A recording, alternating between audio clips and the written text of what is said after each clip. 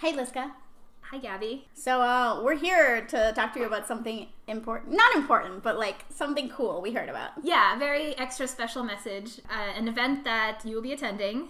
Gabby, tell me about this scam convention. Okay, so, we've actually heard about this really cool fan event convention, but much smaller, that's happening for Scam Austin. It's Black, Indigenous, People of Color, Voices of Scam, Austin edition. And it's put on by 6 Degrees of Connection. The panel is about representation. I think it sounds really interesting. There's going to be some of the actors from Scam Austin, my favorite actors from Scam Austin. And it's November 21st, so get your tickets. You want to know why I'm even more excited? Why?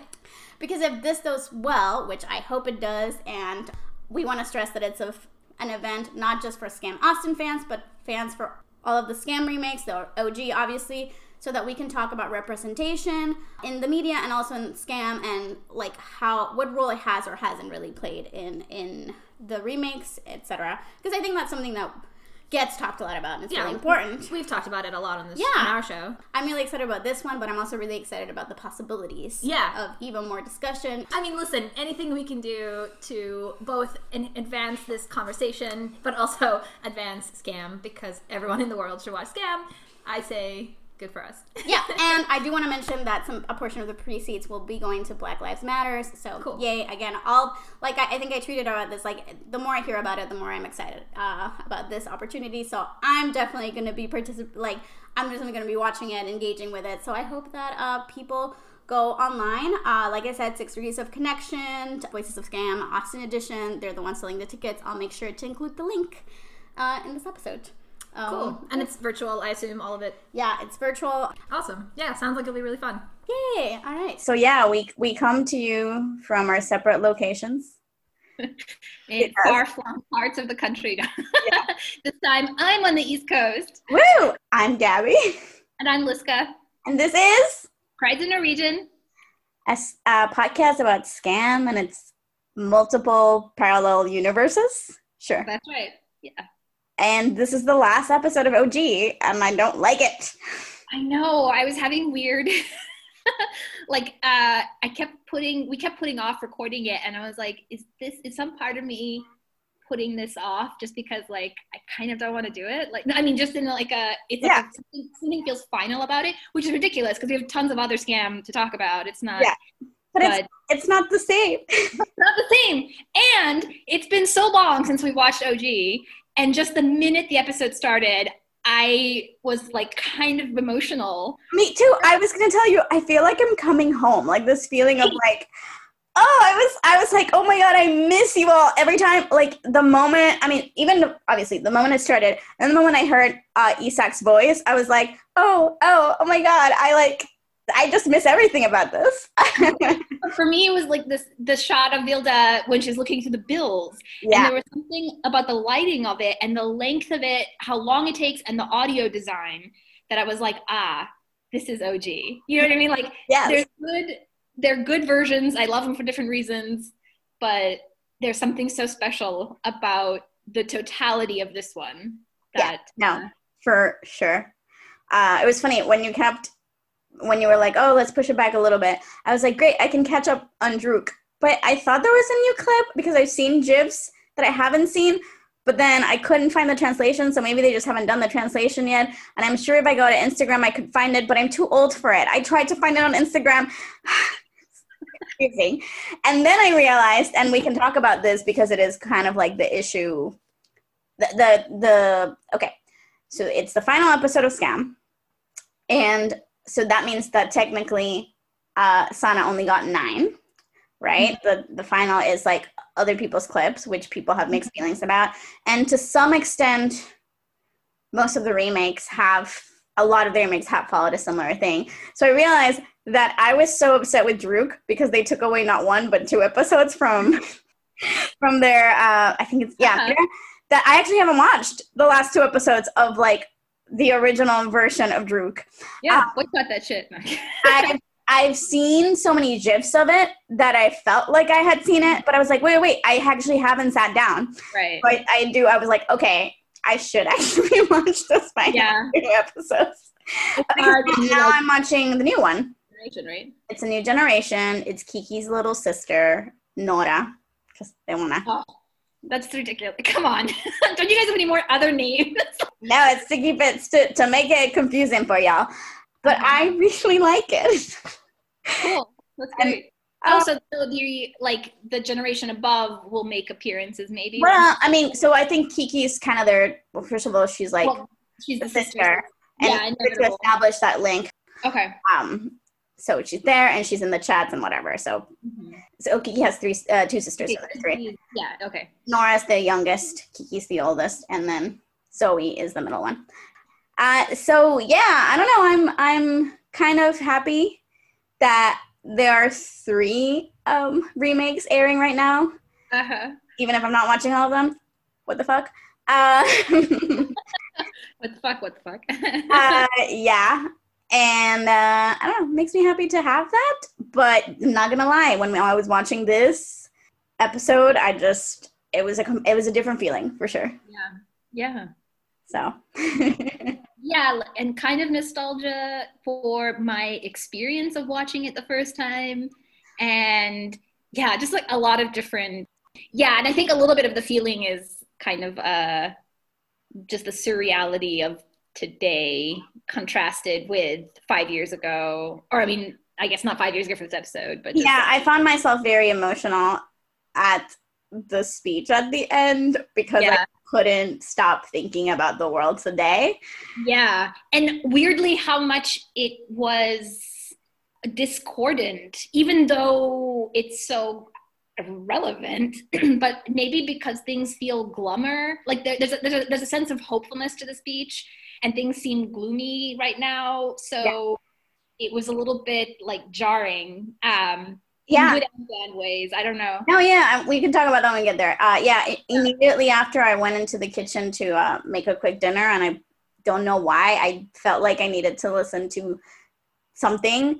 And so I put on Once, and I put on Falling Slowly, and then I put it really, really loud, and then I just like sang it really loudly, and I felt better. I don't know. It was just like a cathartic experience. It's such a sad song. It's funny that I don't know. It was, and then it made me think. There's a really good cover of it in an episode of Good Trouble, and then it made me think about Good Trouble and how it wasn't coming back for a long time because of the pandemic, and then I was sad again. Because I think they had just. Honestly, Freeform will probably go back into production soon if the CW has. I heard CW's, like shooting strong. No, except Good Trouble shoots in LA because that's the whole premise. Oh, okay. Like they're living in LA. So yeah. So I guess I don't know. We'll see. Because I think they had just started like table reads or something when the pandemic hit. Like they were about to. Well, I should show you that cover because actually it is a good cover. Yeah, and also I love, I'm super impressed that you referenced Once. I don't know the last time somebody referenced that movie or music, and I listened to it all the time, and I thought it was just like in my heart. Okay, all right, so I guess let's just start this. Yeah, we should talk about the episode. Yep. Okay. So kind of divided into 1, 2, 3, 4, 5, 6, 7 segments with 8 characters, Eskild and Lynn kind of lumped in together. And then there's the party at the end. Yeah, exactly. Yeah. 5. And I don't think this is all of them. I don't have the actual list. But I feel like Magnus was in the actual list.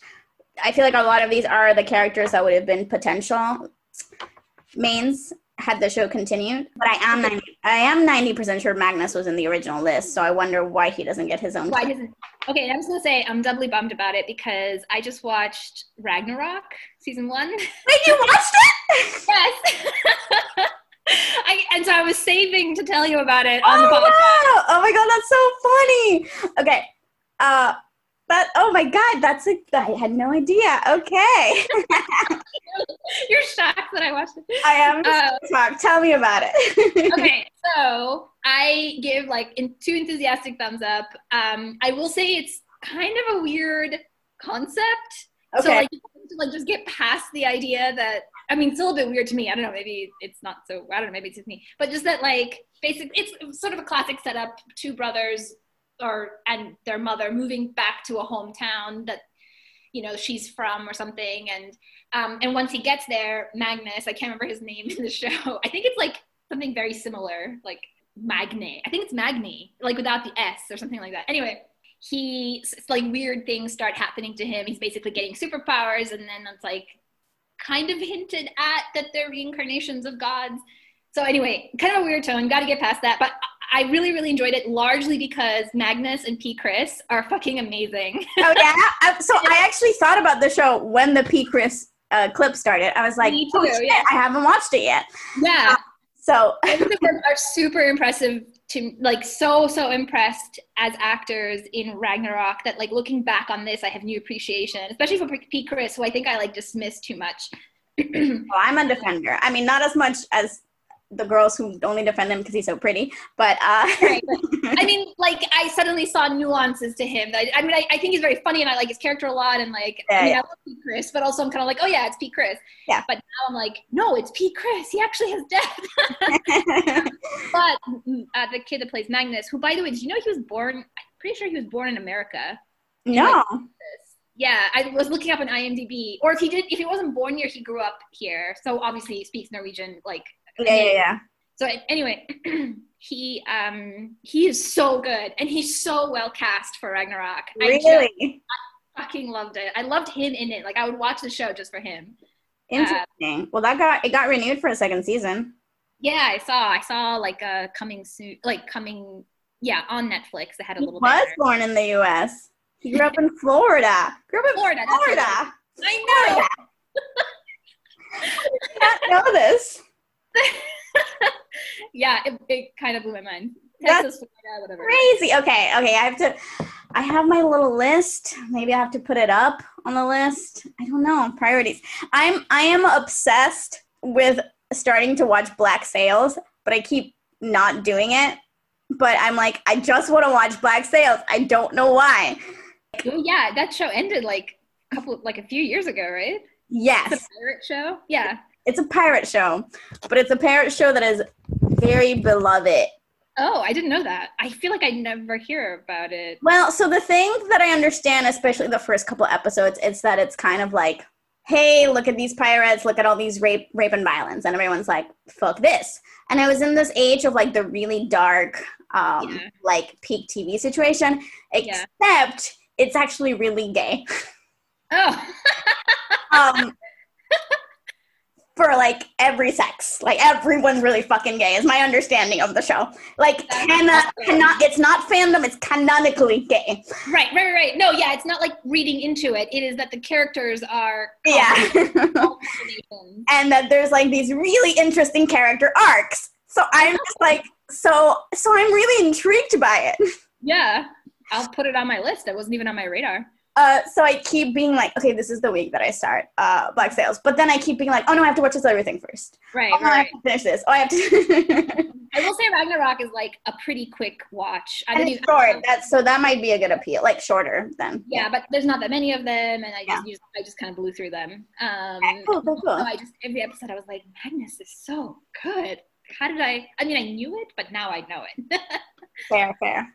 Oh yeah, I don't think I ever told you about this because I was telling Cherise. I was sharing Cherise because a couple of weeks ago, well, it was like 2 weeks ago. I don't know, time. I was watching this kids show and I sent her a picture because I was like, look who's here. And she was like, oh my God, it was like an actor from Twilight. He was one of the werewolves. And I knew that she was going to know because I know she loves him. And then she was like, what are you watching? And I was like, she was like, what? And I was like, look. I'm watching a children's television show. It's called Julie and the Phantoms. And she was like, I love that I can see like the shame in it a little bit. Like I get it. Yeah. And then I finished the show and my shame went away. And I was like, you know what? Fuck this. I love the show. I'm writing a review for it. For the record, this is my reference. A, it's on my, like, I just put it on my list a couple of days ago, my queue. And B, I freaking watched the entire Babysitter's Club series.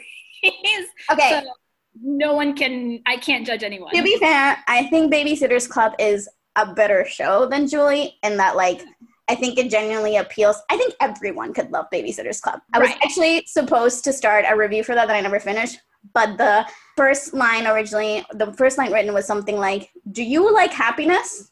Then this is the show for you. Like, there's like, the target audience is everyone. Just softness. And it's funny, I watched it when it was like really bad things were happening in the world, and I was like, I just want to watch something happy right now. And so that's kind of what I said. That's my review of Julie and the Phantoms. It's like, hey, you're probably not the target audience, but guess what? Do you want to feel something nice? Then you will like this show. You will like this show. And so our friend Phil, he actually, I guess because he knows my taste, he was like, hey, one of my clients, the company that he's working for right now, she wrote the penultimate episode. And then after I watched it, I was like, Phil, I almost fucking cried. He was like, yeah, Unset Emily, it gets you. And I was like, it does? Because basically it's like, they don't have that much time because it's only 9 episodes so far. So most of the storylines revolve around Julie herself. But the Phantoms have been dead for 25 years, so they also have to deal with, like, the life they've left behind. So one of them kind of gets his cathartic moment. Nice. Very sad. All right. Yeah. And also it's Danny Ortega, who can do no wrong in my eyes. Like, he has not let me down since Newsies. Kristen Gale might hate Newsies, but I love Newsies. Yeah, I'll stand behind that. Okay, cool. All right, so let's start with one of, I think, our favorite clips, which is the Vilde clip. Yeah, so her story is pretty simple. We see her doing her makeup, which immediately I was thinking of España because of the, like... Yeah, the makeup thing. There is something, it's interesting because I feel like, especially as screenwriters, if you read a lot of scripts or whatever, there's so many moments of, like, looking at a mirror, right? Like that's a tool that people use all the time. But I think there's something so specific about putting on makeup. Well, it's totally. But I don't know. I like this. I like it. I just, that makes me think of a producer I was talking to who was having an issue with her writer, and suddenly she realized, like, you know what it is? It's because he's a guy. And sometimes, like, this character, she just needs to go in the bathroom and put on makeup. And, like, something about the act of doing it, it's just, like, kind of an intimate moment. Mm-hmm. And it is sort of, like, symbolically putting on a face. And, you know, and so, and it's just that the problem is this poor writer didn't think of it because it's not a thing that he does. So it's interesting you mentioned it as, like, an important way of spending time with the character. Yeah, and that's what I think I thought about this, because even though none of these clips are particularly long, but there's something so beautiful about everyone, or mostly everyone, being given a moment to themselves to some extent. And I just think that Scam is just so good at we said, like the moment with the bills that you say, like, that's when I'm missing. That's why I don't necessarily, that's my problem with some of the remakes sometimes. Yeah, especially because they're crunched for time sometimes. Exactly. And that's part of what I liked about this first group episode. That in the first episode, there were several moments of her by herself, and there was especially moments of her by herself at home, that just her actions were telling me so much about her character. It seems that this is they're taking a lot from Vilde, what they got from this clip about the family life, and they are definitely using it over there. So I am making this connection on purpose. Like, we see a clip of Nora. She's by herself, going around the house. We see her kind of like searching for something. We're not sure why. She finds her mom had left her some food. She makes it, blah, blah, blah. And then she searches one more time, and she finds what she's looking for. And it's a bottle of alcohol. She's looking for all the places that her mom hides it. Right. And she pours it out, and then she washes her hands because she doesn't even want to have the smell of alcohol on her. Yeah. And then she goes and she finishes her meal. And I was like, okay, I'm in. Like, I don't know what you're going to do after this, but I'm intrigued. Exactly. Yeah. What a way to hook you emotionally to a character. Yeah. And so there's just, like you said, it's such a short clip, and yet it felt very powerful. To me, you mentioned the Bill moment. To me, the moment was when she hears the knock on the door. Oh, yeah. And the amount of time that it takes her to make that decision to walk to that door. Yeah. Yeah. I think the guy really, or who turns out to be a guy. I mean, I think she's worried it's Chris, right? I don't know. I think part of her is worried it's Chris, and what does that mean? And then if it's not Chris, what does that mean, right? Right. No matter who is on the other side of the door, it's not good. Yeah, exactly. It's bad. Yeah. Yeah, and I think he rings like the guy is persistent, and then finally knocks, and that's when she finally opens it, and it's hard. It's so tense for such a simple action. Mm-hmm. So it turns out to be like a co-op president or something, and he's very awkward but nice, but awkward exchange where he's trying to ask her nicely. Where's the money? Yeah, you haven't paid your fees or whatever.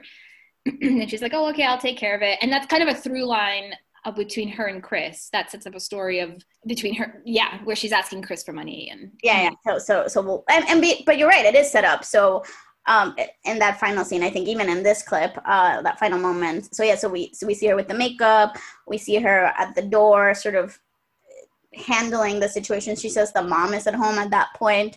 But then we immediately, before that, we get the text from Sana. Right. Actually, as she's looking at the bills, and she's kind of very, what am I going to do? And she gets a text from Sana that's like, you're so strong, and you just keep going no matter what. And I really admire that. And the line I always remember is the first person I would bring with me to war. It's always with me through all these years. Yeah. Even sometimes when I'm criticizing her, Vilde, I'm like, look, you're the person that Sana would bring with her to war. So why can't you be up to the standards that I want you to be in recognizing microaggressions against your friend? And boy, will there be moments in this episode still with her coming. Yes, I know. To the very end. Yeah. And I'm definitely of mixed feelings on that. Because I'm not expecting her to be perfect, and I do love that the idea for the gift does come from her, and yet I don't know. I just at some point want her to have a conversation with Sana. Yeah, and I think it's also just like when those moments happen, it's so cringing. Like it's so that bystander embarrassment. Like I'm just so embarrassed for her. However, I really love the way the show handles those moments in this episode. There's a kind of, it's between friends kind of thing. Yes. Yeah. It's like everyone kind of knows how to handle it without making it embarrassing for everyone, even though it's embarrassing for you as a watcher. I actually, the moment with Maddie, watched in fast forward because I knew what was going to happen. I had forgotten that, and I knew it was coming. It's like seeing like two cars running for each other, and I'm like, oh my gosh, he's going to ask Mehdi, and oh my god, he's not Muslim. I don't know what he is, but he's not Muslim. And so I was like, look, I'm just reading the subtitles anyway, so it's fine. Like, it's fine. I'm just making it happen faster because I don't want to go through it again. Honestly, it's weird because I think it's also specific, that embarrassment is specific to the fact that it is about the religion. That to me makes it even worse. Like, I watch a lot of Scam España kind of like this, and I have to watch the clip again after I go. Sometimes I go on the tag first to kind of get an idea of what's going to happen. Yikes. So I'm like, okay, how bad is it going to be? Wow. It's like, I don't know.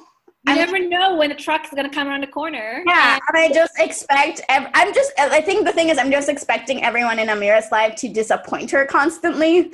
So I'm like, where is it going to come from? You have like embarrassment PTSD or like cringe PTSD.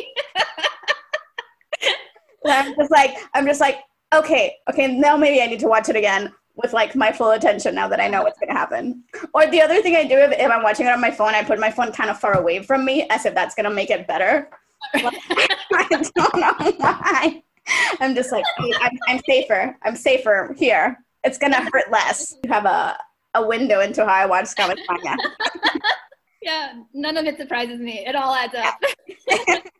And okay, so then eventually the actual Sana, sort of like the through line of this episode, is Sana inviting everyone either on screen or off screen, or people getting ready for the party. How do you know how to say it? I think it's aid. I don't think the D is hit as hard as I said it the first time, but I'm not totally sure. Aid? I think it's Eid. Like Eid? Okay. Yeah, I think. I meant to look it up beforehand, but yes, sorry. And so that's a lovely moment, and then we see Vilde smile as a response to that. Yeah. So it is that, like you said, it's the choice of knowing that text needs to come when she's looking at those bills. That is, you're like, yeah, you got this, Julie. You know what you're doing. Uh-huh. And So, just how long it takes to get to the text. Like, yes. you Yeah. sit with her in that moment. It's nice. And then we see Vilde, sort of like the big reveal, I think, to hit you sort of emotionally. And this is really our first glance into Vilde's world ever, in a much more intimate way than we've ever had, because she does keep some sort of distance from everyone who's been a main, right? Mm-hmm. So we see her filling a glass with water and getting Sobril pills, which are alcohol withdrawal pills. And then we see her go into her mom's room, where her mom is home. Right. And is kind of not passed out, like she is awake, sort of, but is clearly in bed in the middle of the day. And it's not getting out anytime soon. Yes, yeah. And so we see Vilde be very sort of tender and caring towards her mother. And when her mom asks who was at the door, she lies. So sort of protective. And I don't know, we never see the mom's face. We only see sort of Vilde comforting her. Yeah, the physicality of that shot, because she kind of sits next to her and then lies on top of her, I thought was really, really beautiful. And it just added that extra layer of naturalness and familiarity, like family, sense. And yeah, so she lies to her because she doesn't want to upset her about the bill situation. And you kind of see it's what they do in España too, where she's sort of shouldering, like you can almost see the moment where she's like, okay, I'm going to take care of this. Like, I don't want to burden my mother with this.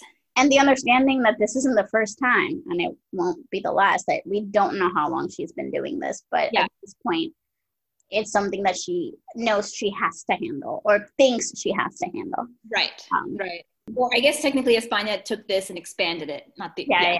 The way I said it sounded like they were, the other way around, but obviously not. No, I do find that's why I also mentioned the Druk thing, because these are the times that we've been able to get a glimpse. And so it's interesting to see what they've taken, because obviously they've had conversations with Julie too, but as an audience, all we've had is this clip to sort of base that off. So I think it's interesting. Yeah. Haven't seen Scam France, so I don't know what they took. So I feel bad about that. I know the mom isn't around. There's definitely aspects there, but I don't know the specifics. I'm sorry. So at another time. And obviously we want to focus more than anything on OG. That's what we're here for. Yeah. I was going to say, then she goes out to Chris, who's been waiting for her outside this whole time, and she lies again, where she tells Chris, sorry, I lost track of time. My mom and I just got carried away chatting about stuff. And that was very like, if you hadn't already had a dagger in your heart, like this was, it twisted. There's something so good to me about putting those back to back, where she's protecting her mother from the world, and then also she's like protecting her friends from her mother, or at least from the truth about her. And that's sort of the thing that that none of these like story vignettes have proper, they're not like super dramatic storylines or anything, but the one between Vilde and Chris is one that is kind of one, and that's what it centers on. Yeah, and then the camera does linger on Chris's face when Vilde says the lie, and there is a moment of hesitation on Chris's face. Kind of being like, is that what happened? Okay, yeah. And sort of letting it go, but you see it, and it's there. And we also have to remember that we do know that there are rumors about Vilde and her mom. This has been That's right. I'd forgotten about that. Yeah, this has been set up. So, but it's clearly not something that she shares with people. And I just liked seeing that conflict, however briefly, on Chris's face. And it is something that we're gonna continue. Yeah. Okay. All right. Should we move on to Eva? She's the next clip.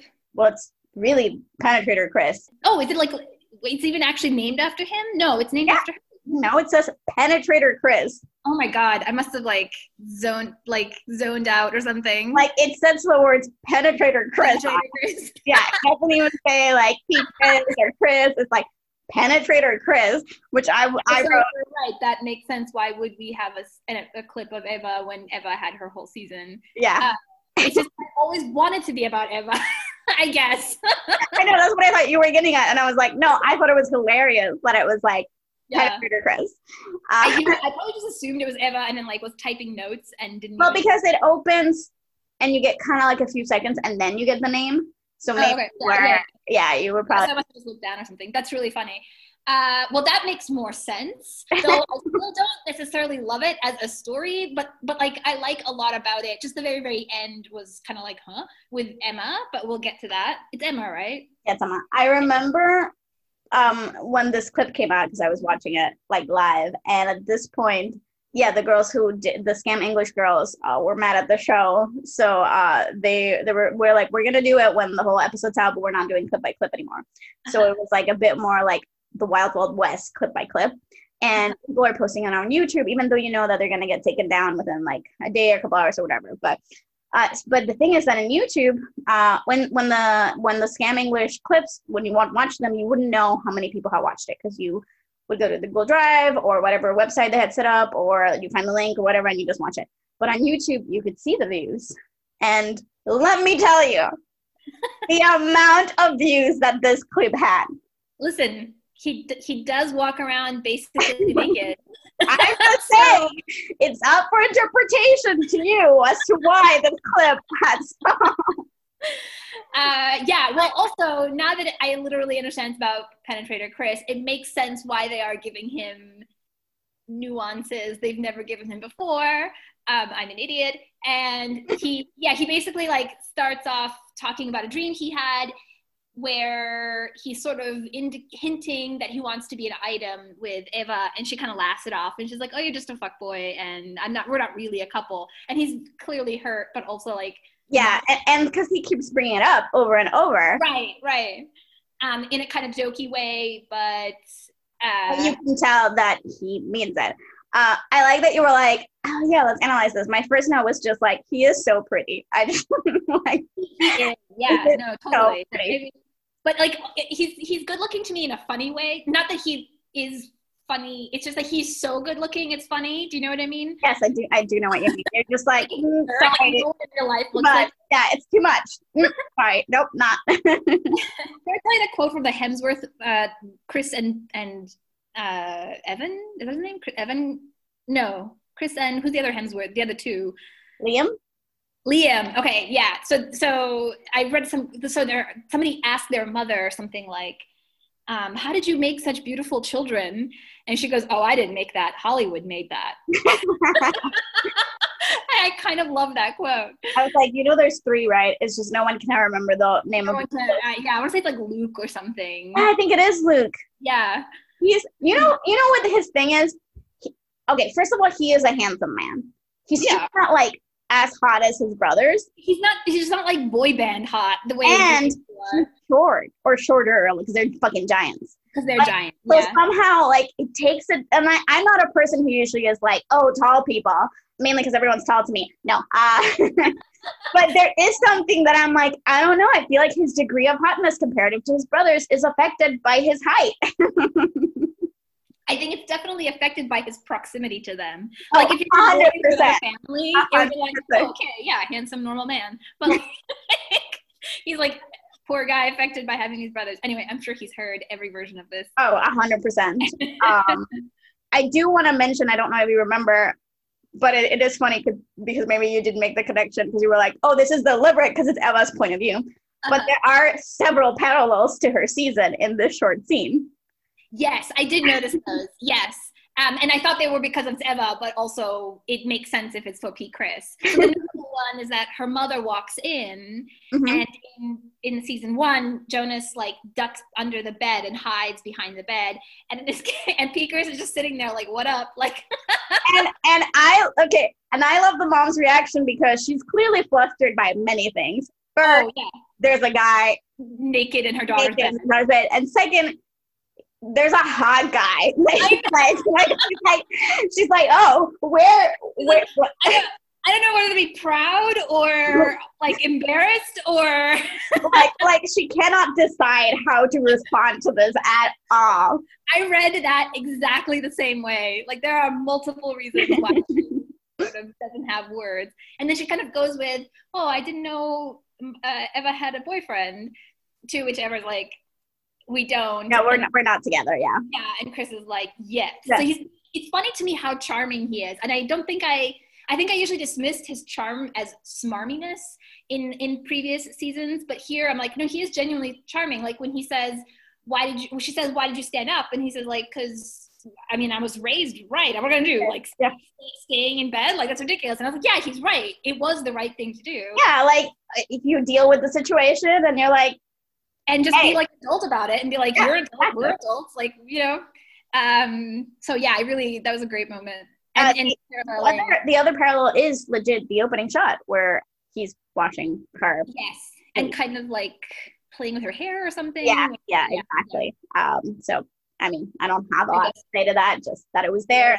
And I like that most of the clips, I would say, have some sort of reference or parallel to something from the show.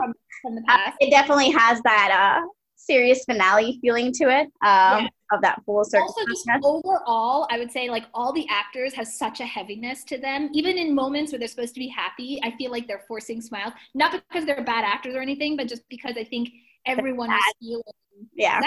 Yeah. I can see that. Like, you know that it's over. Their last gathering. Yeah, they're literally saying goodbye to each other in this working capacity, this kind of work family. But yeah, so and also in this clip, Eva gets text about phone call from Vilde saying we should do something for Sana. So that kind of kickstarts that that whole thing. Small kind of like goal of the episode. Yeah.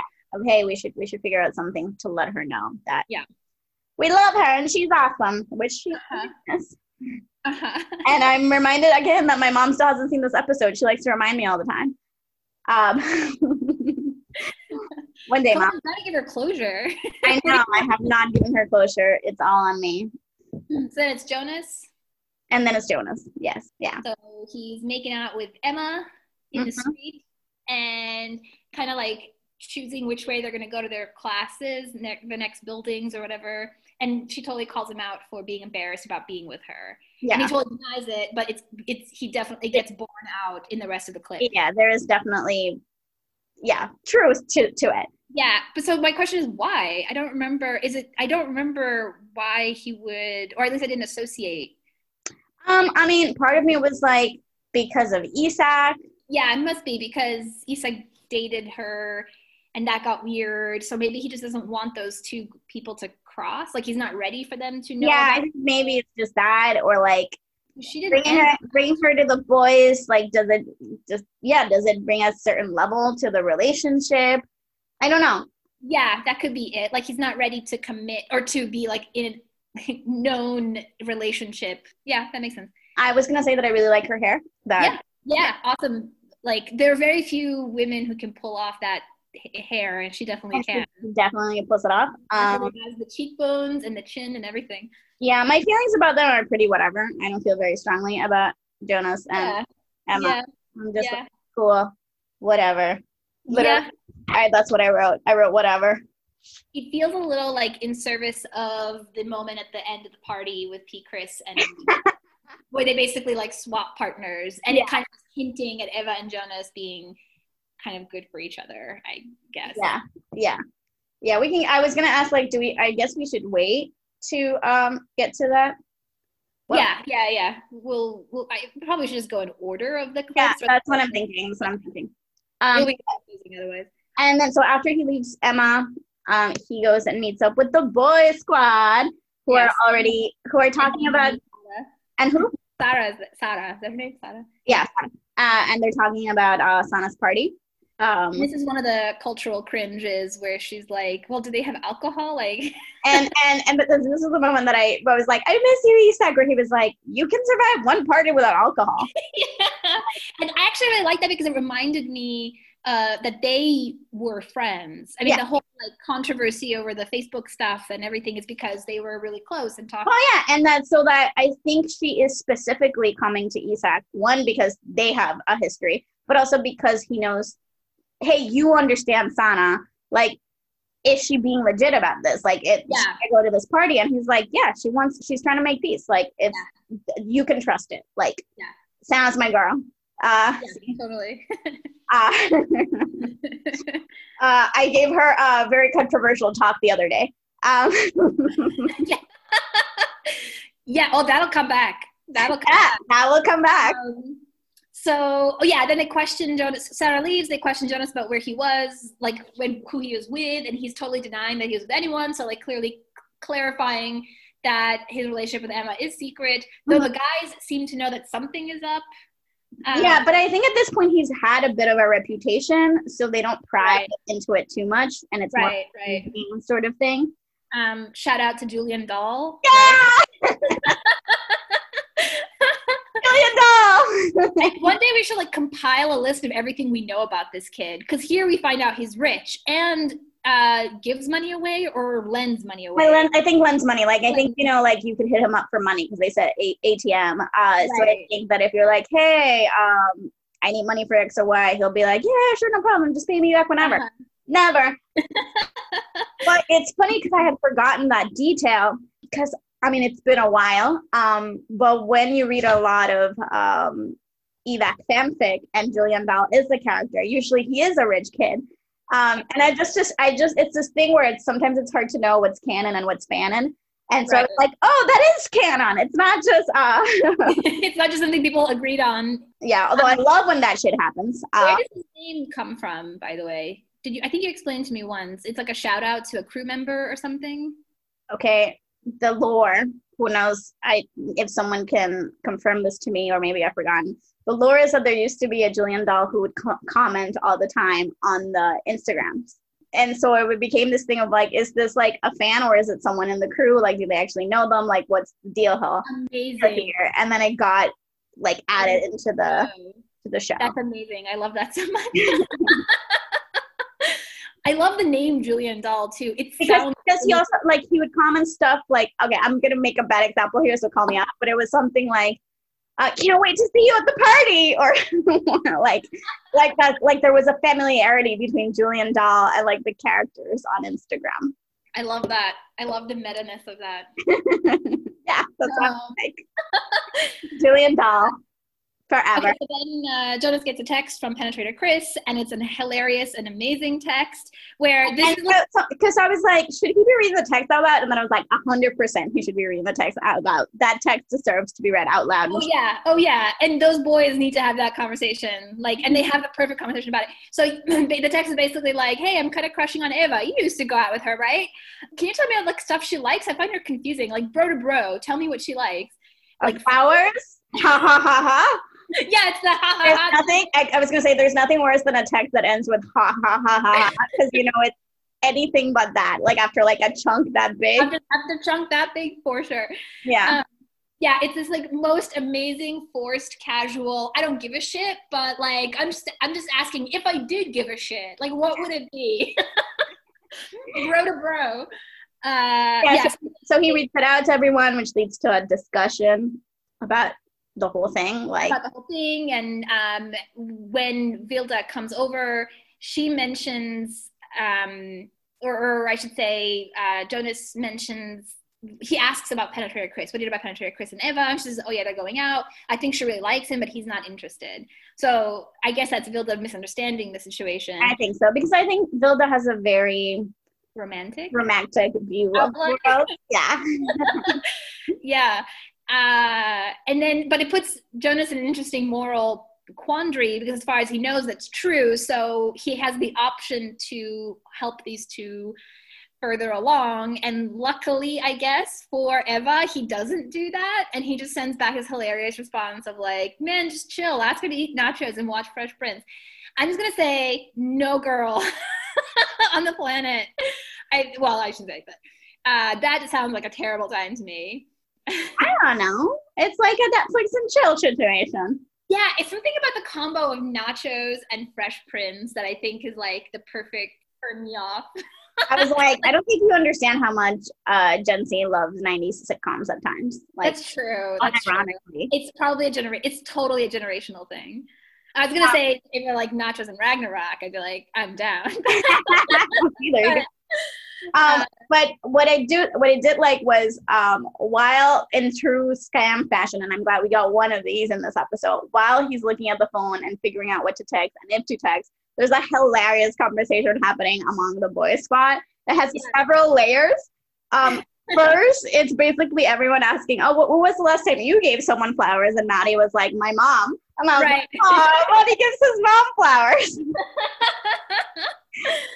And Magnus sort of over and over saying, I don't know, I think it's actually kind of brave that like Pete Chris is willing to text you, right? Yeah, Pete Chris, Magnus totally stands up for Pete Chris, yeah.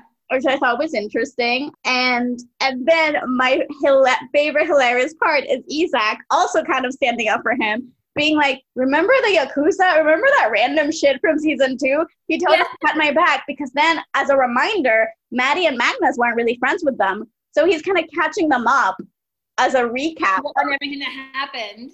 Yeah, it's amazing. And I have to admit, even though how weird that stuff was in its season, something about the way they talk about it here made me totally forgive it and be like, yeah, that makes sense. Like I can picture a bunch of guys sitting around talking about some epic fight they had like 2 years ago. And the utter disbelief, you got into a fight, Isak? Yeah.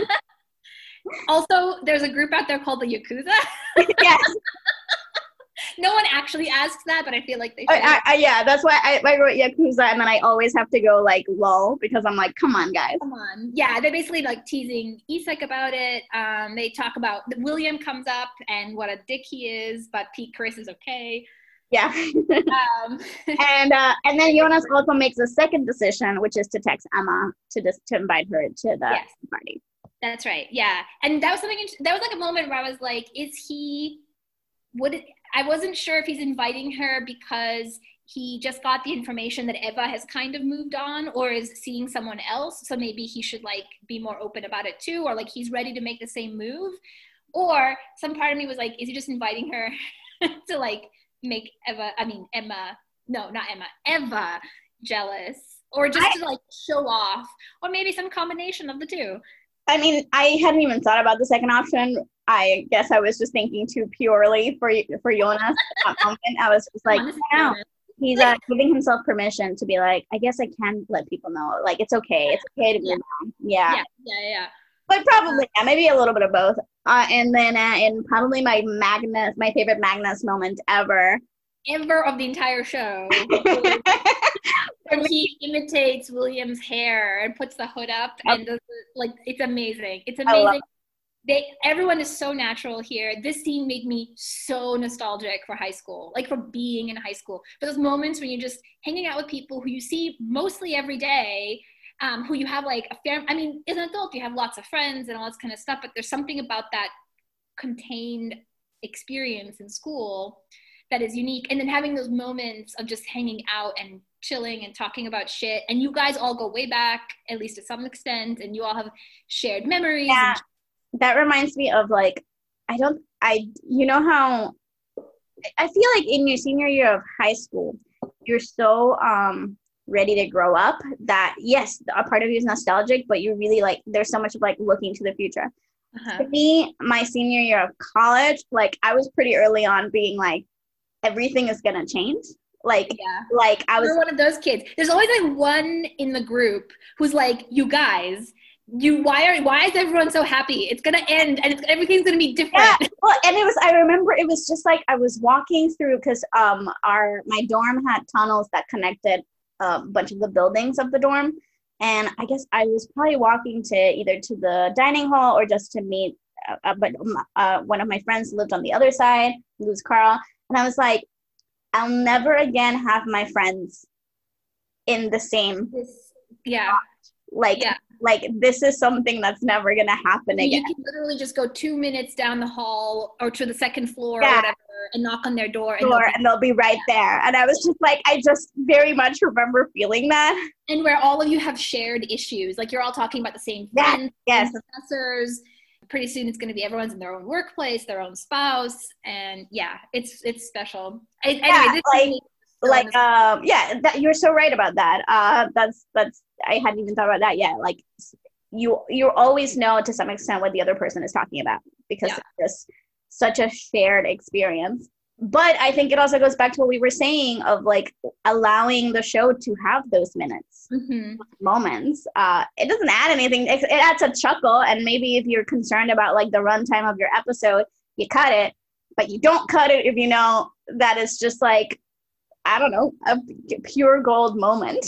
Yes. And that part of the enjoyment of the show is being with them as if they are your friends, as if you are in that courtyard, like you're in on the joke. You know about the fight. Exactly. Yes. You know about Julian Dahl. You know about so and so. You know whatever who's dating who. So it's wonderful. We're missing the moment we decided to skip, which is the Vilde embarrassing herself moment. Subconsciously. When Vilde first comes over, she asks Mehdi if what they should do for for aid, and he's like, I don't know, I'm Catholic. And everyone kind of like, it's almost this feeling of like, it's fine, it's Vilde, like exactly. That's kind of how I read it. And Magnus is like a good boyfriend about the whole thing. He's like, it's fine, nothing, it's fine, don't worry about it. But also she handles it more gracefully than usual, where she doesn't get Yes, I think there's a little bit more of self-awareness. It's just like, I don't think not enough for most people, and that's why we always have sort of like this complicated feelings, let's just say that, towards her. I don't know about you, but like I would be standing there wishing for the earth to swallow me up. Oh yeah, I would be still be thinking about it today. Oh yeah, exactly. Exactly. Like randomly in the shower, and you're just suddenly this like feeling of hot blush. And you're like, oh God. I remember when I asked. Remember that time that I assumed Mehdi was Muslim? Yes. So good. 100%. Okay. All right. So now we get to Chris. Yes. So this is a fun scene, opening scene. It's kind of fun. Eva and Nora are discussing the gift. They still don't really have any ideas. Someone suggests a speech or something. Yeah, this is how the speech idea sort of is born. And while that conversation is happening in that classic scam way of conversation and text conversation, Chris has gotten a text from Vilde asking to borrow money. And I love that the text isn't just, hey, can I borrow 1,100 kroner or whatever, however much it was. I'll pay you back next week, I promise. And the 750 I owe you. And she goes on to explain herself in the classic way of like people who are, because if she really did want to buy a shirt, she would just ask for the money. But because it's something else, she feels the need to explain, I really just love this shirt and I can't borrow from my mom because I borrowed too much. And Chris is very, I guess, conflicted because she's like, there's more, like, this is a lie. Like, and I don't know what to do about it. Yeah. And she knows it's a lie. But I do love everything about Chris and Vilde that we see this episode. I really enjoy because it is, like we've said, every main that we've had, they're not close with Vilde, not to the extent that we can get sort of like more of an insight into her life. Even when we had the eating disorder storyline, it's still very much so firmly from Nora's point of view, and they're still getting to know each other. Yeah, and there was like an outsiderness to it. Exactly. It was Nora like breaching to enter to become a friend. Yeah. Rather than, Whereas Chris, you just immediately know that there's more of a history, there's more of an understanding. And the fact that she's asking her for money, it's like there's just a closeness that she doesn't have with the other girls. She wouldn't ask any of the other girls for it. So that even just the asking, even if it's with a lie, lets us know, okay, these, like, how really they do mean to each other and the value that they. Yeah. I think overall the Chris Vilda story, I really like it. I like that it centers around their friendship for all the reasons that you just said, like partly because that's something we don't really get for Vilda, but or Chris, yeah. But I will say on the whole, I was a little like disappointed. Like I wanted more about Chris. There's still something about at the end of this episode where I'm like, I don't really have any insight into this girl. She still, to some degree, plays like a caricature, and I don't think it's the actor. She's wonderful. I was gonna say, I think the actor does really good with everything she's given. Yeah, and this is probably more sort of like focused attention on her than has been in any other episode. So she really brings it. But yeah, I agree that there's a certain flatness to it that merits the criticism. Yeah.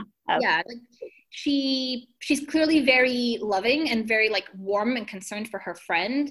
And like, okay, that's good. Yeah. And so it's like the show didn't do enough work beforehand to then this is the only glimpse, because like, okay, Jonas, God, even P. Chris, like I have had insights, to other sides of them through their relationships with other people and others. Yeah, Jonas definitely, even Vilda, this has become hinted at in lots of episodes, in lots of seasons past. But Chris hasn't really had that same treatment.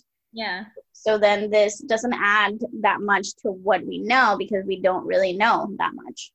I guess I would have a similar criticism to the Eskild Lund story, which we'll get to. It's not that I don't like it or anything. It just feels a little like, why are we here? I mean, I like these characters, but I think what you're saying is the reason why I felt that way, which is that I don't know that I had enough emotional connection or backing with them from previous seasons to like connect here. I don't know. I mean, that's just me. I mean, I do actually, I really enjoyed the scene with the nurse, which we'll get to in a sec. I just want to point out that Emma stops by the table and is like... Right, yeah, the second half of the Chris scene is that Emma stops by and asks if they're all going to the aid party, and she reveals she's going with Jonas, and she was like... And she mentions Casa Grupa. Yeah, she's like, oh, I was worried I wouldn't have any friends there, but then I remembered Casa Grupa, and you guys will probably be there, and it's, I don't know, it's awkward but kind of cute. I don't know. Yeah, and I genuinely think Emma isn't. There's no ulterior motive to her doing No, this. I don't think so. Remember, she's younger than them too. Yeah. So like there's probably an awareness of the history, but like she didn't live through it, you know? Yeah, and without the baggage of it. Yeah, the intense emotionness of it. Yeah, exactly. And, Eva does, I thought, an incredible job of like that moment of realizing that your ex-boyfriend, like you're talking to the new girlfriend of your ex-boyfriend, and you don't want to be awful, and also like you shouldn't care, but why do I care? And don't think about it right now. Just put on a smile. Yeah, and be like, we'll take care of you. Like, don't worry. So like all of that is going through her face, and you can see it. And Chris clocks it. Like Chris notices it. Mm-hmm. And so I think maybe that's what we're supposed to be getting a little bit of, is that perceptiveness, which I buy 100%. I buy it, that depth and perceptiveness. But then it's my thing, for example, with I'm so sad we didn't get Chris this season, because why can't she be the one who comes to Shannon when it's like, hey, we're worried about you. Like, like, what's up? Yeah, and not just this on the season, in other seasons. Yeah, no, for sure. I'm only mentioning this one particularly because I remember being excited that, like, oh, they've established off screen that these two people get along well. Get along really well. Yeah, I mean, they are introduced. I mean, Chris brings Sana aboard. Yeah. And they're always hanging out together in the first season. I think almost more than Chris and Vilda. Maybe not, but... they're definitely in the background. Yeah, like, and in the Instagrams, like... Yes, exactly. I don't know what those two-wheeled things are called. I can't remember anymore because we don't talk about them anymore. But yes. So that's why I sort of mention it, because then I'm like, well, I feel cheated that I didn't have those moments beforehand. Totally. Yeah. And it sort of feels a little bit like, oh, you didn't get it, so I'll like give you, like giving a crumb, just like give you something when you're like, I wanted the cake. Well, yeah, and it's like the Vilda clips makes me sad that I don't have the Vilda season, and the Chris clip kind of makes me angry that that's it. That's exactly like like this is like irritated or like this is unfair to her character. Totally. Like she deserves better. Exactly. Yeah. Yeah, we're on the same page, totally. And so then, oh, by the way, I noticed the other day that we have a second review in our iTunes. Yeah, they called us smart or something. Hey. Okay, so then we enter our sort of like last hurrah with the nurse. So Chris stops by to see the nurse. I will say my favorite thing about this, and again, I'm like, oh, this is an interesting angle, is like, I feel like usually when people go to the nurse and she goes on her tangents and her mixed metaphors and whatever, everyone's reaction is like, what the fuck? But Chris like jumps on her wavelength like so easily. Completely. And jumps off of it. Like they're totally together on this. Like, oh, you're right. I never even thought of it. Like that is, so I loved that interaction. Yeah, so especially because you kind of expect, because by now you always just expect people to be like, okay. Yeah. And then she's like, no, you're right. Yeah. We will all one day be old and die. Yeah. So my friend is having a problem. So she brings it up. Essentially, she's worried about Vilde, and she wants to be a better friend, wants to be that person that Vilde confides in, but feels like she doesn't have the tools to do it. Yeah, like she doesn't like conflict. She doesn't really know how to do it. And then Nurse's response is basically just to give a pep talk. Yeah. I will say that it's funny because the advice she gives her is what I thought was really insightful, like advice that I read in a one of those Dear Abby type columns like a few years ago that at the time blew my mind. And then I'm like, it was in Scam all along. Which is in the Dear Abby column, it was somebody writing and saying like, hey, I'm kind of a procrastinator, but I married a guy who's really like on top of things all the time. And I'm a little nervous how that's going to work out. And Dear Abby or whoever replied, you're not a procrastinator. You just tell yourself you are. Yeah. So I made a note to write of the whole speech, like, be careful with the truths we tell ourselves, right? Like, and that's such a wonderful piece of advice. It did make me stop to think too. Like, it was one of those moments I think I legit paused it just for a second to like, yeah, okay, interesting. And it kind of just ends with a smile with Chris, and I was like, yeah, that is actual good advice. Yeah. And I think like it's advice that I wish I had heard when I was their age. So I'm happy that it's out in the world for all the people who watch it, who and maybe you just need to be, it has to be received at the right time for you to fully get it. But I think that's fair.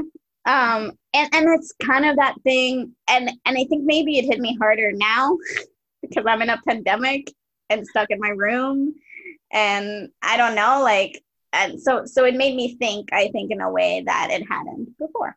Yeah. Whatever that's worth. It's funny how everything reads differently. Like, right? Yeah.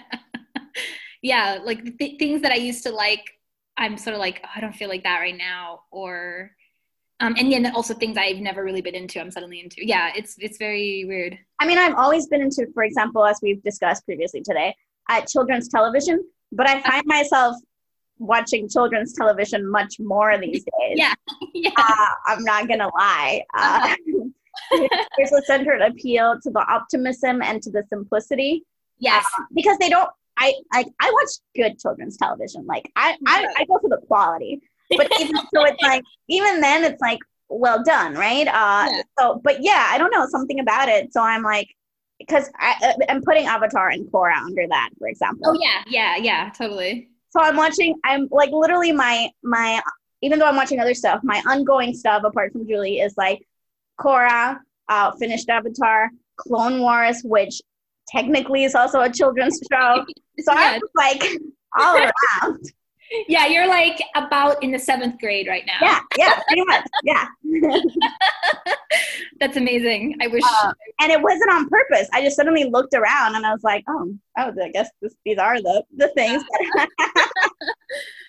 Yeah. Yeah. Yeah, I don't know. Okay, and then we get to Evan, who is looking extremely cute this whole episode. I thought that too. I was like, oh, he looks so handsome. But here's okay. So here's, I think this is a good contrast, at least for me, with the Chris thing, because I felt Evan's anxieties very close to my heart in this clip because I understood him.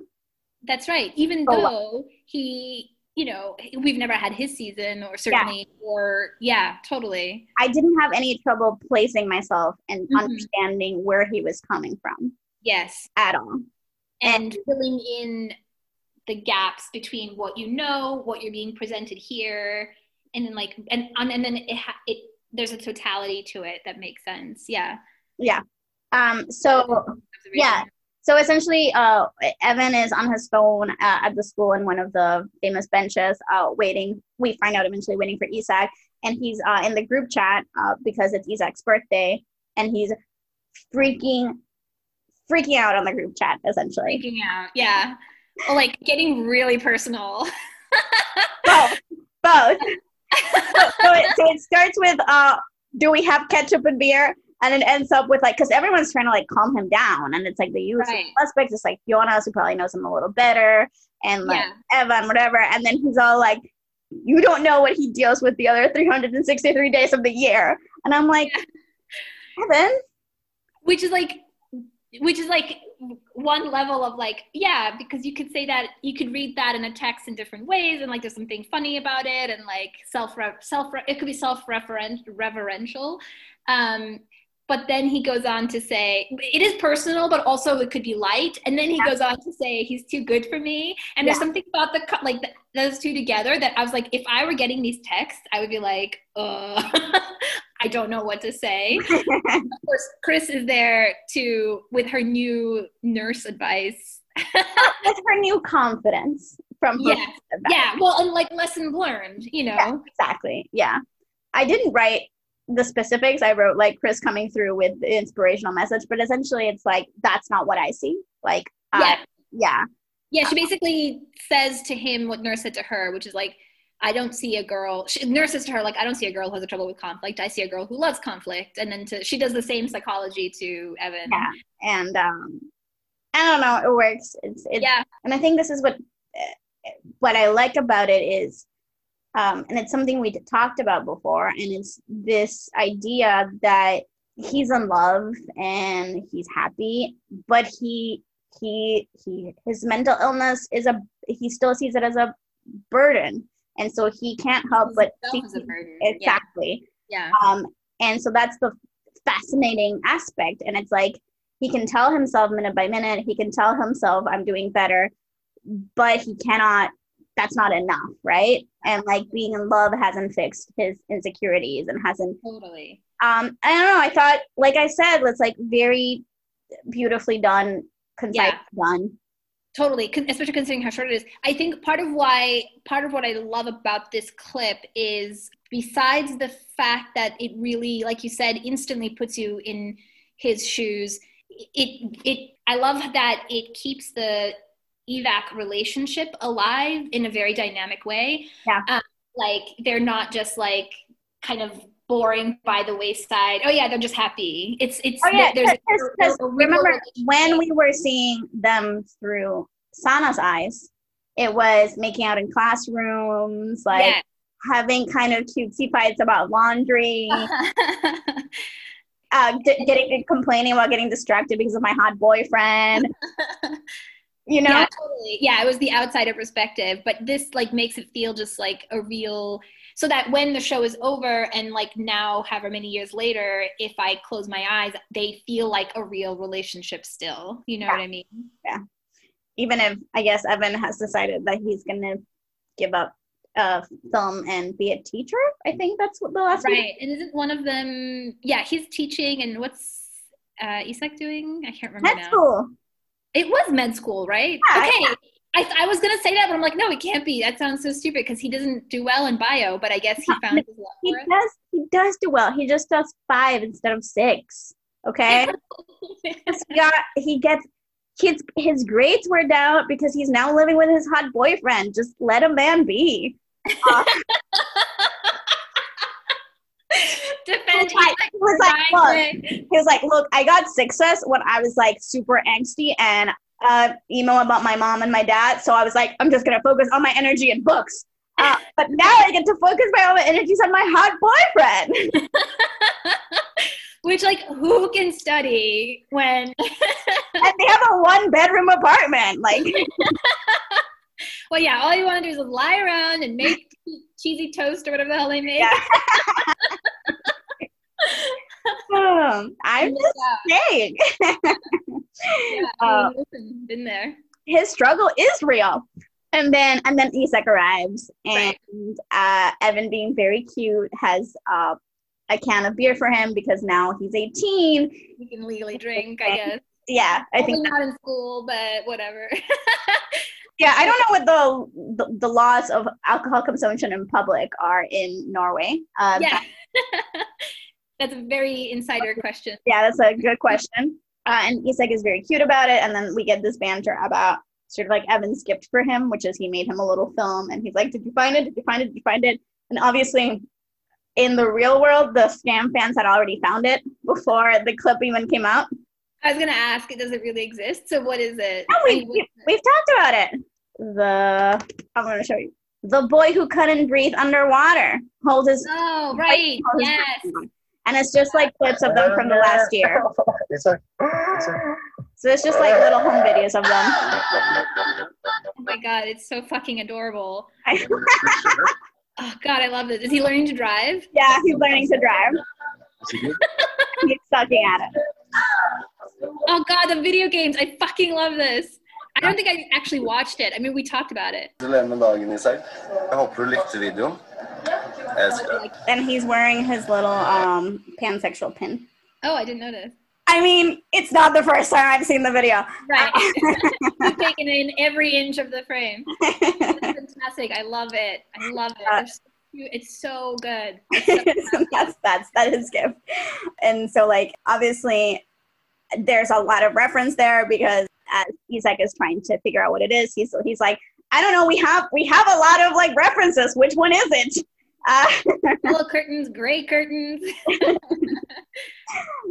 So it's cute, and then obviously life has to get in the way of cuteness. Yeah, we get a little drama when some dickhole is yelling homophobic shit, and Isak loses it, and then Evan calms him down. Yeah. So I thought it was like a really well balanced scene because we see Evan in the beginning with his anxiety, and then that is when he's with Isak, it's not an issue.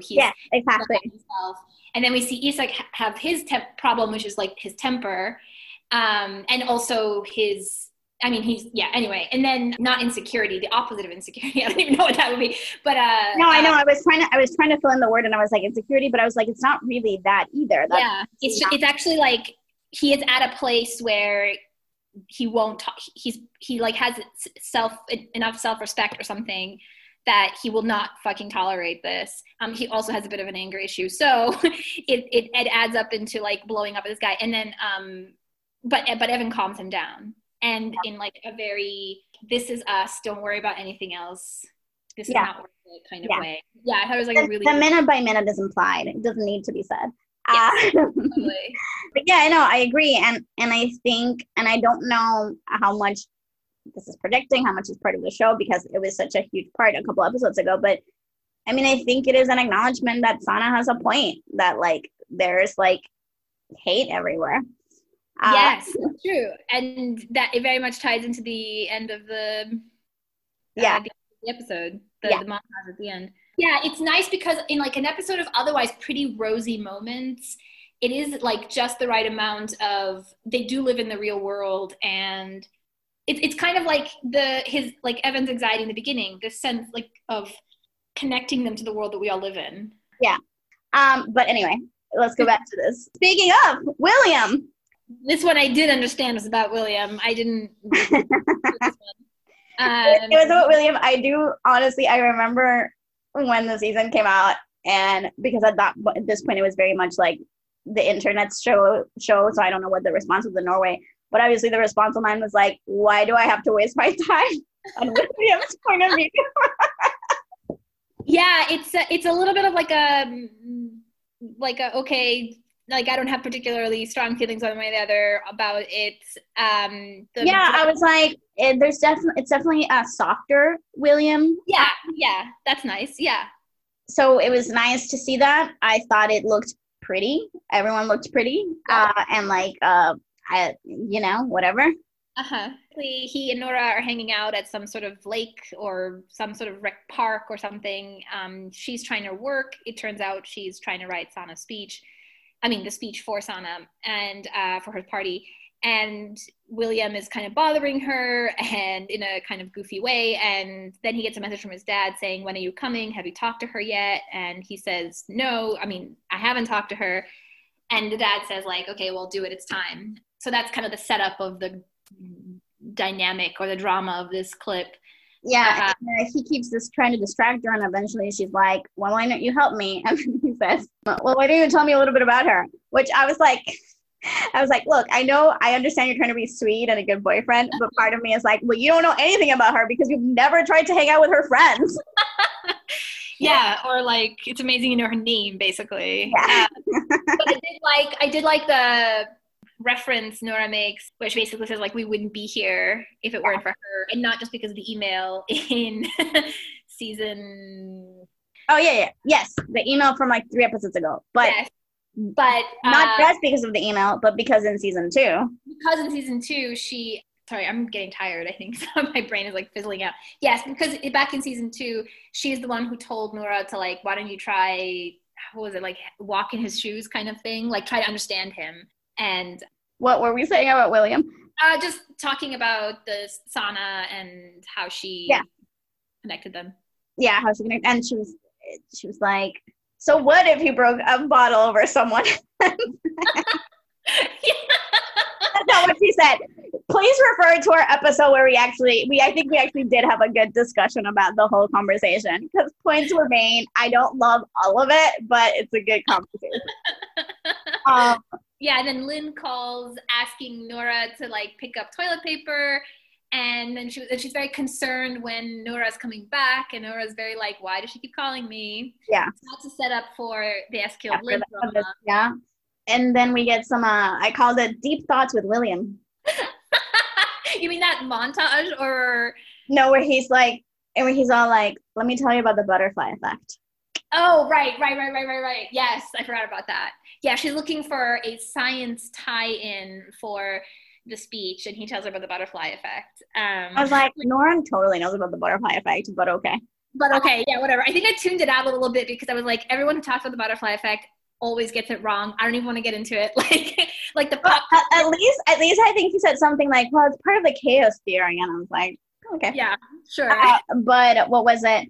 And then we see him sort of like after we see her talk about Sana and then answer Lynn, and sort of like he's just watching her, and then replies to his dad basically saying, like, I talked to her, which not really. The implication is he's lying, and she doesn't want to go. She needs to be with her friends, and I need to be with her.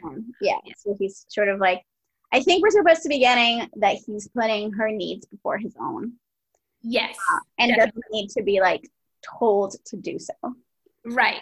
Yeah. And I was a little bit mixed about it because as with everything with William, because it is, I think it's supposed to be like a sweet thing that he's putting her needs above his own. He's recognizing how much she needs her friends around. I mean, they did already have an experience in London where she was absolutely miserable.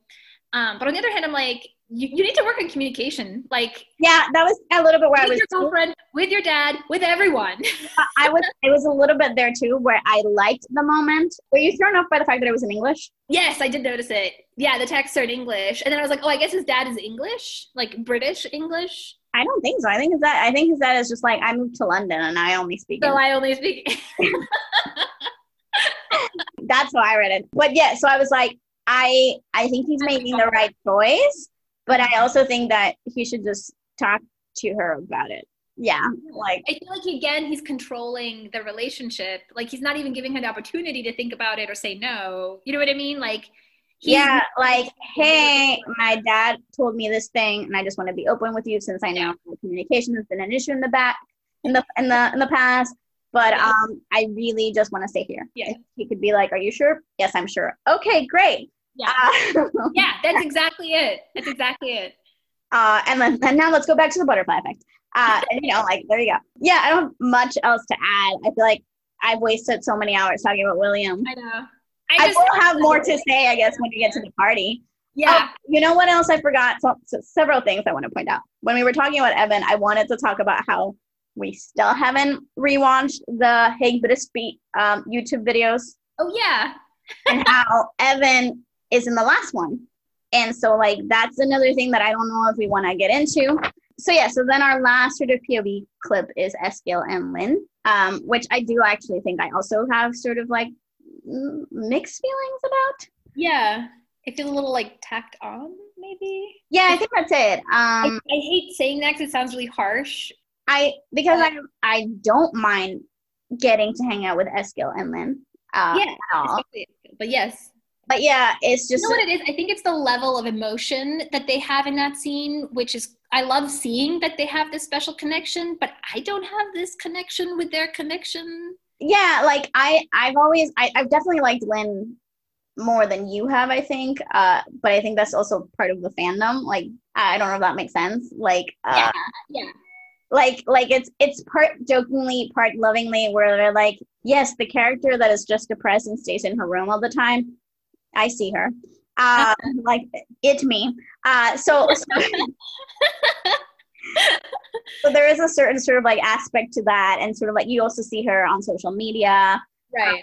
And like Eskill's page or Nora's page or Isak's page or whatever. I'm not sure. I just know that. So that's true. I bet if you're like more active on the social media front, you are more connected to the two of them than So they're definitely a presence, and obviously Eskill has some amazing moments throughout. Yeah. So I do love their connection, and I did feel it, and I was glad to see it, and I was glad that they have each other. But yeah, it just didn't feel as impactful as some of the other clips, I think. Yeah, so basically what's going on in it is that they're experimenting with looks for the Eid party, and Eskill was making her wear a hijab. Like he later explains he went and got outfits for them. Yeah. And I definitely paused and was like, okay, is this respectful or cultural appropriation? Like, is it respectful or the opposite of respectful? I was thinking the same thing, but I think it really is. I mean, I don't know, the way that the show sells it and the way that Santa reacts, it's like just an attempt, albeit maybe perhaps misguided, to be respectful. Yes. So. And I think everyone accepts it as that, or like sees it as that. So it comes in, it's kind of like the Vilda awkwardness with Mehdi. Like, it's this, like, everyone knows it's meant with love and good intention. But I was like wondering in the abstract, what would this be? Like, I had a question too. I had questioned it too. But then again, maybe it comes back to watching it during the pandemic, where I was just like, I'm not going to waste my time worrying about it. Yeah. It's just like, I'm just going to see the positive of it and accept it and move on. Yeah. But it is worth thinking.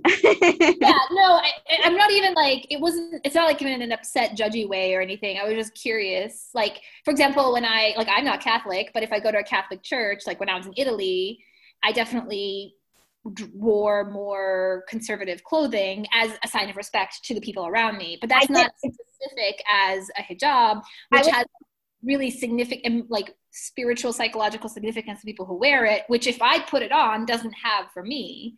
Yeah, I was wondering that too, but then I was like, I guess sometimes when you go to certain countries, you do have to wear. Yeah, that's true. So that's I did briefly think about it. You did put some thought into it. I did a little bit. Yeah, I did. I was like, well, I guess if I do. I didn't think about the Catholic thing, but although it is true, especially more in Europe than my experience of like my... I mean, in Italy also partly they wouldn't let you in if you didn't do that. Oh, they wouldn't let you in. Yeah. What? Where? I guess it must have been... No, it was Spain. I was like trying to remember the last time that I had to like buy something to put on because what I was wearing. It was like Italy. I think it was Venice. Like 95 degrees. And they were like, you're wearing shorts and a tank. And so figure it out. And I was like, okay. And I think I had just bought some pants with my mom, so I put those on top. Uh-huh. And then what did I do I don't remember, but I remember being sometimes they have shawls. I was gonna say it's possible I put something on from them there. That makes sense. Yeah. Anyway, just that was always when I was growing up in Puerto Rico. It wasn't so much a problem for me. I always had appropriate clothes, but I remember a couple of times my cousin not having shirts that were appropriate, or if the dresses were too revealing, so she always had to be like, "Oh, I have to find a shawl." We're not very strict, but right. Yeah. In Serbia, I think generally the Eastern Orthodox Church is, I think, certainly as strict as the Catholic Church in Europe, if not stricter. So my mom is also, who grew up much more part of that than I did, and also in an older time. Anyway, she's very judgy when when we go to weddings and people show up in shorts. She's like, oh, how could they? Yeah. So I think. And then the other part of the discussion that I liked was Lynn is specifically worried about Noura leaving them. Yes. And sort of this is where Eskil does his Eskils. And it's well, we don't like William, but we love Noura, and we have to support her. And so it's up to her, right? Whatever she decides. I love how you could take this conversation basically word for word and put it for any parent who has a daughter who's getting ready to, who's seriously seeing a boy or a guy or a girl, I guess, and is maybe the potential to move out. Yeah. It's so funny to me. I did love that aspect of it. Me too. And I think it also speaks to the little that we know about Lynn. It doesn't seem like she has a lot of supportive forces in her life. Yeah. So you kind of understand this clinginess to Noura, who she's very clearly accepted as part of the family. Yeah. Exactly. Yeah. And yeah, this is kind of the you don't see her get clingy about Isak. She don't care about Isak. But Noura leaving her, no, that's yeah. Oh, that's right, because Isak moved in with Evan, right? So, yeah, in their tiny distracting 1-bedroom apartment. Anything else we want to say about the sort of POV clips? You had a booger was notable in. Oh yeah. That's the only other thing. Kind of to undercut in a good way, so that this doesn't get too serious, because Eskil gets very teary-eyed. Yeah. In a way that I definitely was feeling. That's that moment I was thinking of. I'm I think the actors just are sad that they are leaving, and so it adds this extra weight to the scene. But yeah, anyway, so to not be too serious, they throw in the booger. Well, yeah, and then they end with another sort of light reference where he's like, "Hey, do you want to go have some Pepsi Max?" Oh yeah, that's right. I was like, "Pepsi Max." We're just referencing, every moment we can squeeze out of reference. Every moment we can squeeze is there. So I guess that's kind of that. So that officially ends sort of the POV clips for all of these. I do agree with you that I think it's weird that neither Maddie nor Magnus get a clip, especially because it seems like both of those characters are on the list that you cannot have them as POV characters in the remakes. Right. It's interesting. Again, it really is kind of shitty that they are on, because then they get nothing. They didn't get into the final episode, but they also don't get their own seasons. Yeah. So it's a little. Yeah, it's interesting. Yeah. And I still love this thing where, at least as far as I know, this is how confirmed is this? I don't know. But yeah, there seems to be an agreement that there's characters you can't do. Yeah. So no matter how many times you ask for the Evan character, you're not going to get the point of view of the Evan character. It's not happening. Campaign all you want. You're not going to get it. It's just not happening, guys. Sorry. Okay, so let's pause here. Yeah. Let's say, are we done with the POVs? And so then we can kind of go into the last clip party situation. All right, well, I guess thank you for listening. Oh, you know what? We never say that, and we really should. Thank you for listening. And social media, Twitter, Tumblr. Yeah, follow us on Twitter, where my hot takes, the best part of season 4, the MVPs of season 4 are Amira's parents. I got a lot of likes. So yeah, so follow us or email us, and thank you for coming on this journey with us. Yeah, it's almost over. We're gonna delay it for another little while just to get to the party, and then we're done. All right, cool. All right, let's end this. Bye. Bye.